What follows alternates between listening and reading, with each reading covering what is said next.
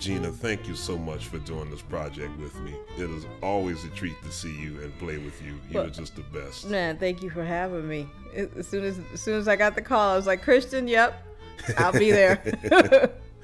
Well, let me ask you something. Many people know your story. You're originally from Detroit. You are you're correctly regarded as one of the premier musicians on any instrument on the music scene. Growing up in Detroit, Michigan, I mean, you started at 2 playing the piano.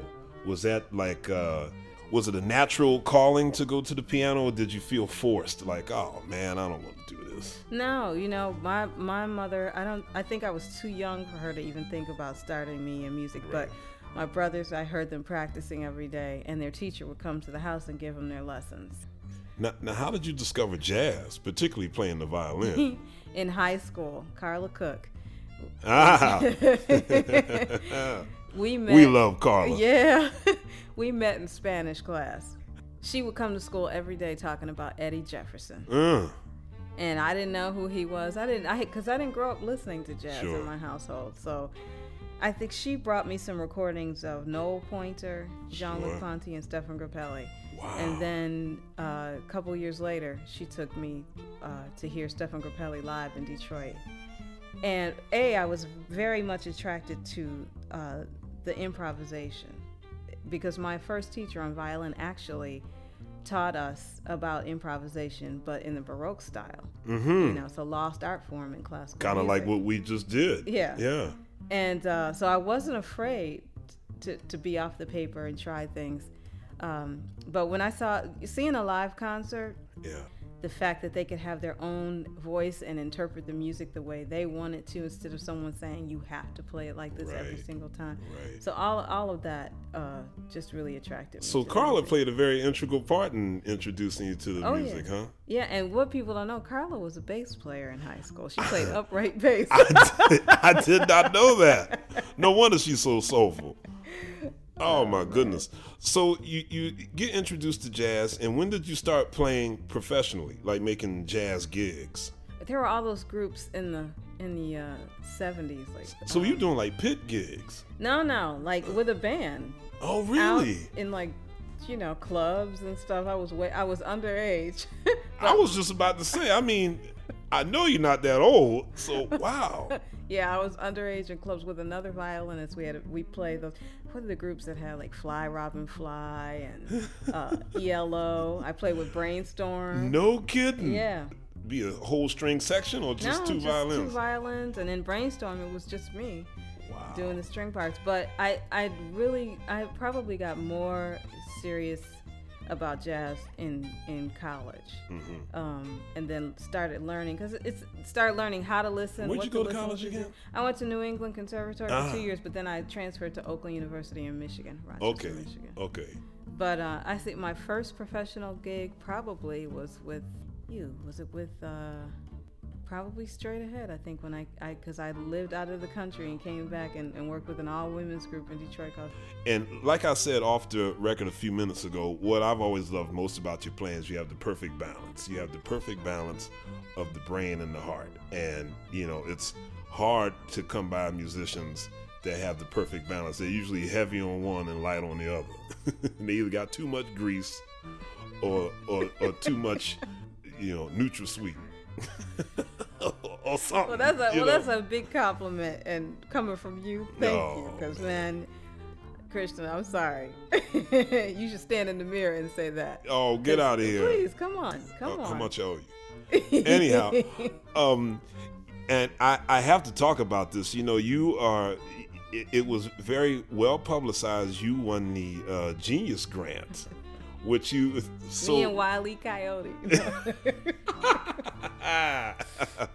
Now, what I want to ask you is, what you do with all that money?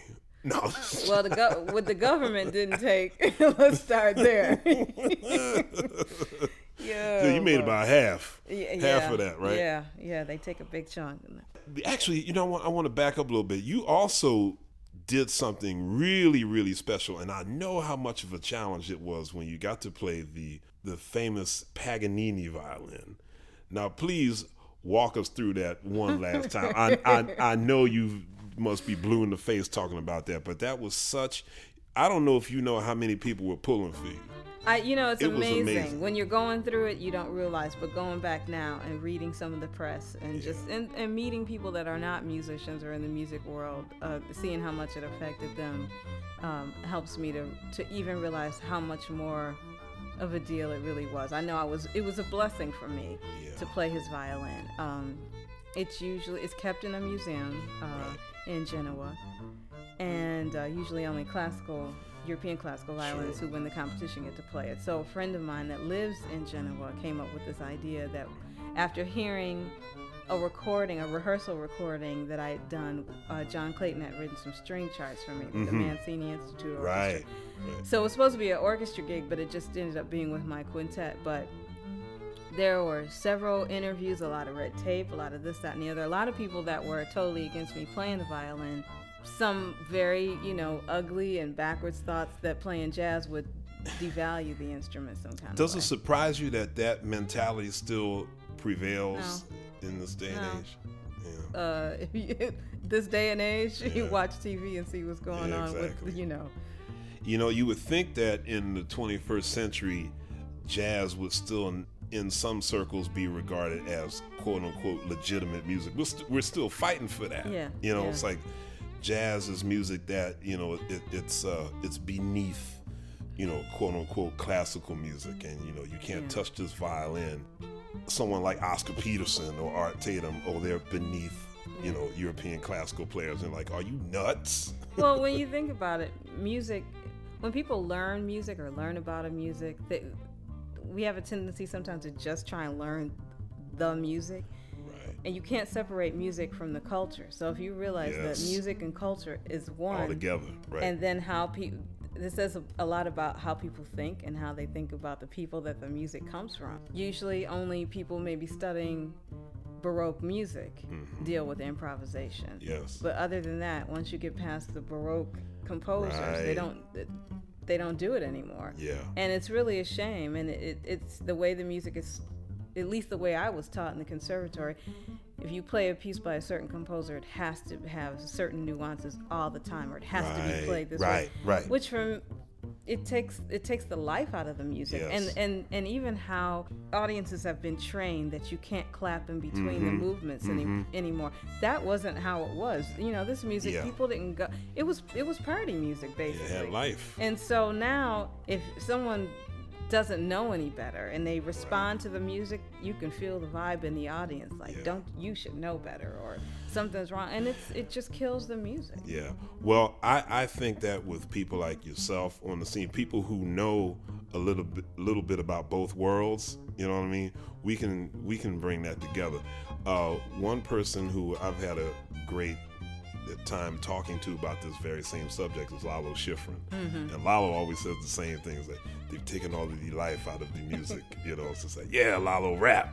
Well, what's next for you? You got so many great things going on. What's up next? Well, I'm working on my next project. I've been listening to and collecting music from all over Africa, and I found some music from the Jewish people in Uganda. And some of the music is actually from the Torah, but there's some other traditional music, and it's just really, it's soulful. That's all I can say. It's just I can soulful. only imagine. Have you been to Africa? Only South Africa, so I'm trying to get back.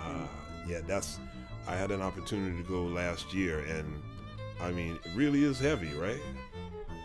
Yes, and see, when I went to South Africa, it was pretty much right after apartheid. Oh, so you went a while ago. Well, Regina, I look forward to the next time we can hang, next time we can play, make some more music. You are absolutely one of the best. I love playing with you, and thank you for having me on this project. Anytime.